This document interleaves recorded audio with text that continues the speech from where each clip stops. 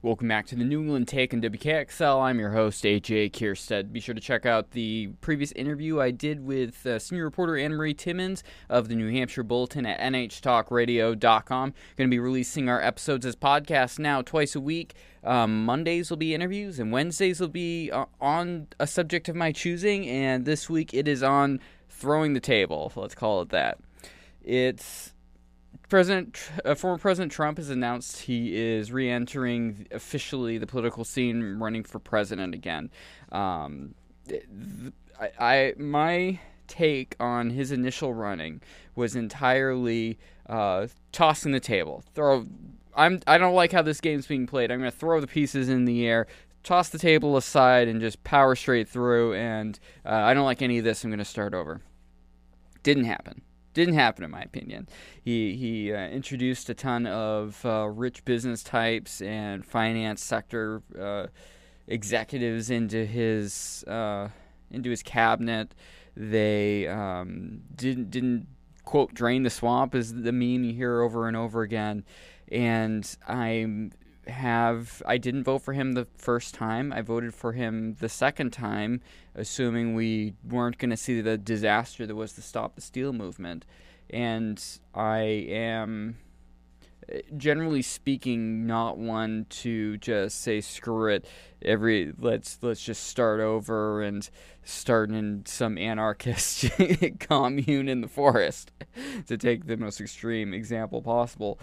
I'm one that I have my political stances and my ethical stances, which are conservative and libertarian, and I've worked in higher education for 12 years now. I think there's value of working within the system and fixing the system and not necessarily starting over from scratch. My base instincts after Trump got into office and started operating was very positive when it came to policy. Thought his policies are pretty good. I wished he had chilled on the Twitter occasionally, but on the other hand, it was tremendously entertaining. The guy is basically a stand-up comic running our country and just saying the most ridiculous things, which, as someone who works in the media, is entertaining, which is part of the reason why he got the nomination for the Republican side, is because the media picked up on that. I wasn't necessarily an on-air personality at the time, so I'm not going to necessarily take the blame for that. But as someone that consumed it, it was tremendously entertaining. Maybe I'm more mature. Maybe I'm more thinking about the future of the country and my 8-year-old son and his future, and I'm beginning to question that desire to shout based when you see the most ridiculous conservative take possible, and instead consider, yeah, that's entertaining, but that's not necessarily what I want to see happening. I'm not an ideologue. I've said that over and over again, but what I mean by that is I think we need the good old-fashioned compromise politics that I was raised expecting from politicians. I'm not going to magically expect politicians to not be politicians. Don't get me wrong on that. I expect politicians to be politicians because there's value in that. To have some far-left socialist types or far-left progressive types in there duking it out from the extreme isolationist, traditionalist conservatives, I think it is tremendously helpful to have that debate, because we should be having these debates and conversations. But the just tossing the table and saying screw all this, we're just gonna take over with a totalitarian style president is really problematic. And I don't think Trump honestly went that way. He said a lot of stuff. That's the big thing on Trump's tombstone. Will say he said a lot of stuff. It doesn't necessarily mean he meant it. Doesn't necessarily mean he thought it was going to happen. I think it's partially the personality of executive types. I've had the pleasure of interacting with many people that are pretty high up in companies, international corporations, judges, very expensive lawyers. So it's kind of the advantage of the industry I've worked in. But they have a certain type of personality, and Trump maybe showed a mirror to some of them, which is why some of those types really didn't like him. But I thought, like, this is what you get when you have someone that's in there. He wasn't a politician, which is why he kind of laid everything bare and showed this is what's happening. And I think there was value to it to a certain extent. If it wasn't for the stain of January 6th and the Stop the Steal movement, again, I'm going to harp on that there's no proof of widespread voter fraud. There's instances of isolated voter fraud, for sure, but the press made it look worse than honestly it was by hiding it. Because when you don't acknowledge any of it exists, once again, the essential nature of having a discussion around subjects as opposed to just shooting it down makes it look so much worse than it is.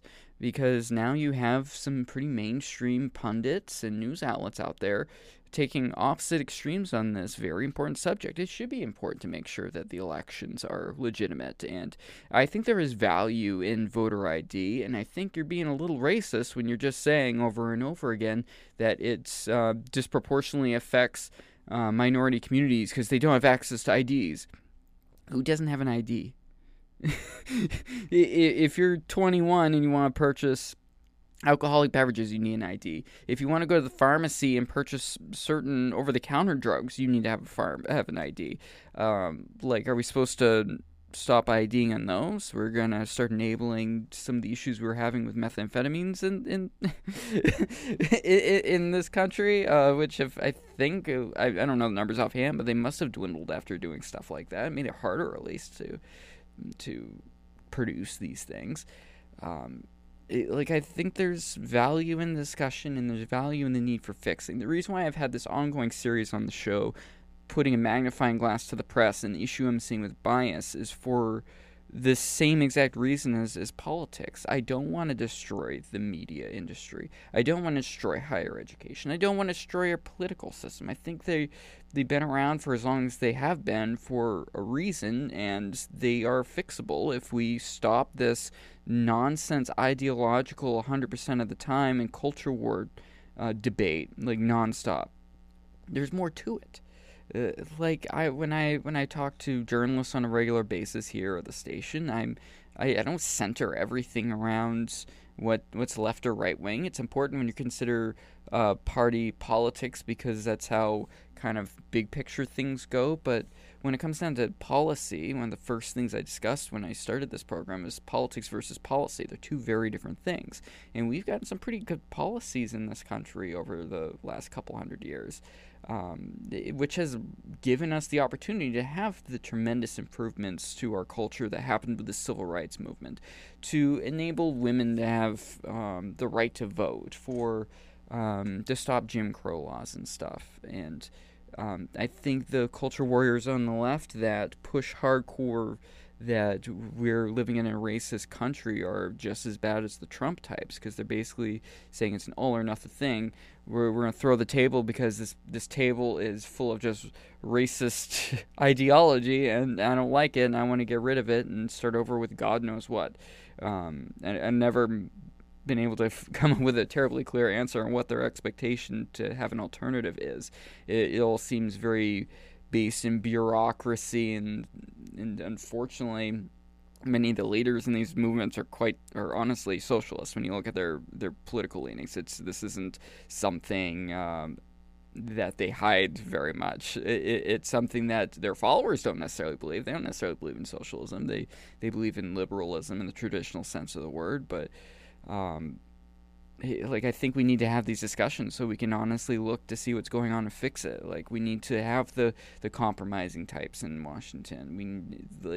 I'm not a fan of Biden, but he at least is, on the face of it, kind of sort of done a bit of trying to work the political system. I think that's important, as opposed to with Trump coming in there and saying, this is all terrible, you're all terrible, I'm not going to work with you, and this isn't going to happen. I think Pelosi is guilty of that too. I'm very happy to see her no longer in office. Mitch McConnell is bad for that. I'm not necessarily pleased he's going to be continuing to run the Republican side of the Senate, but it'll be interesting to see what happens the next 2 years, and I'll be watching it and hoping for the best.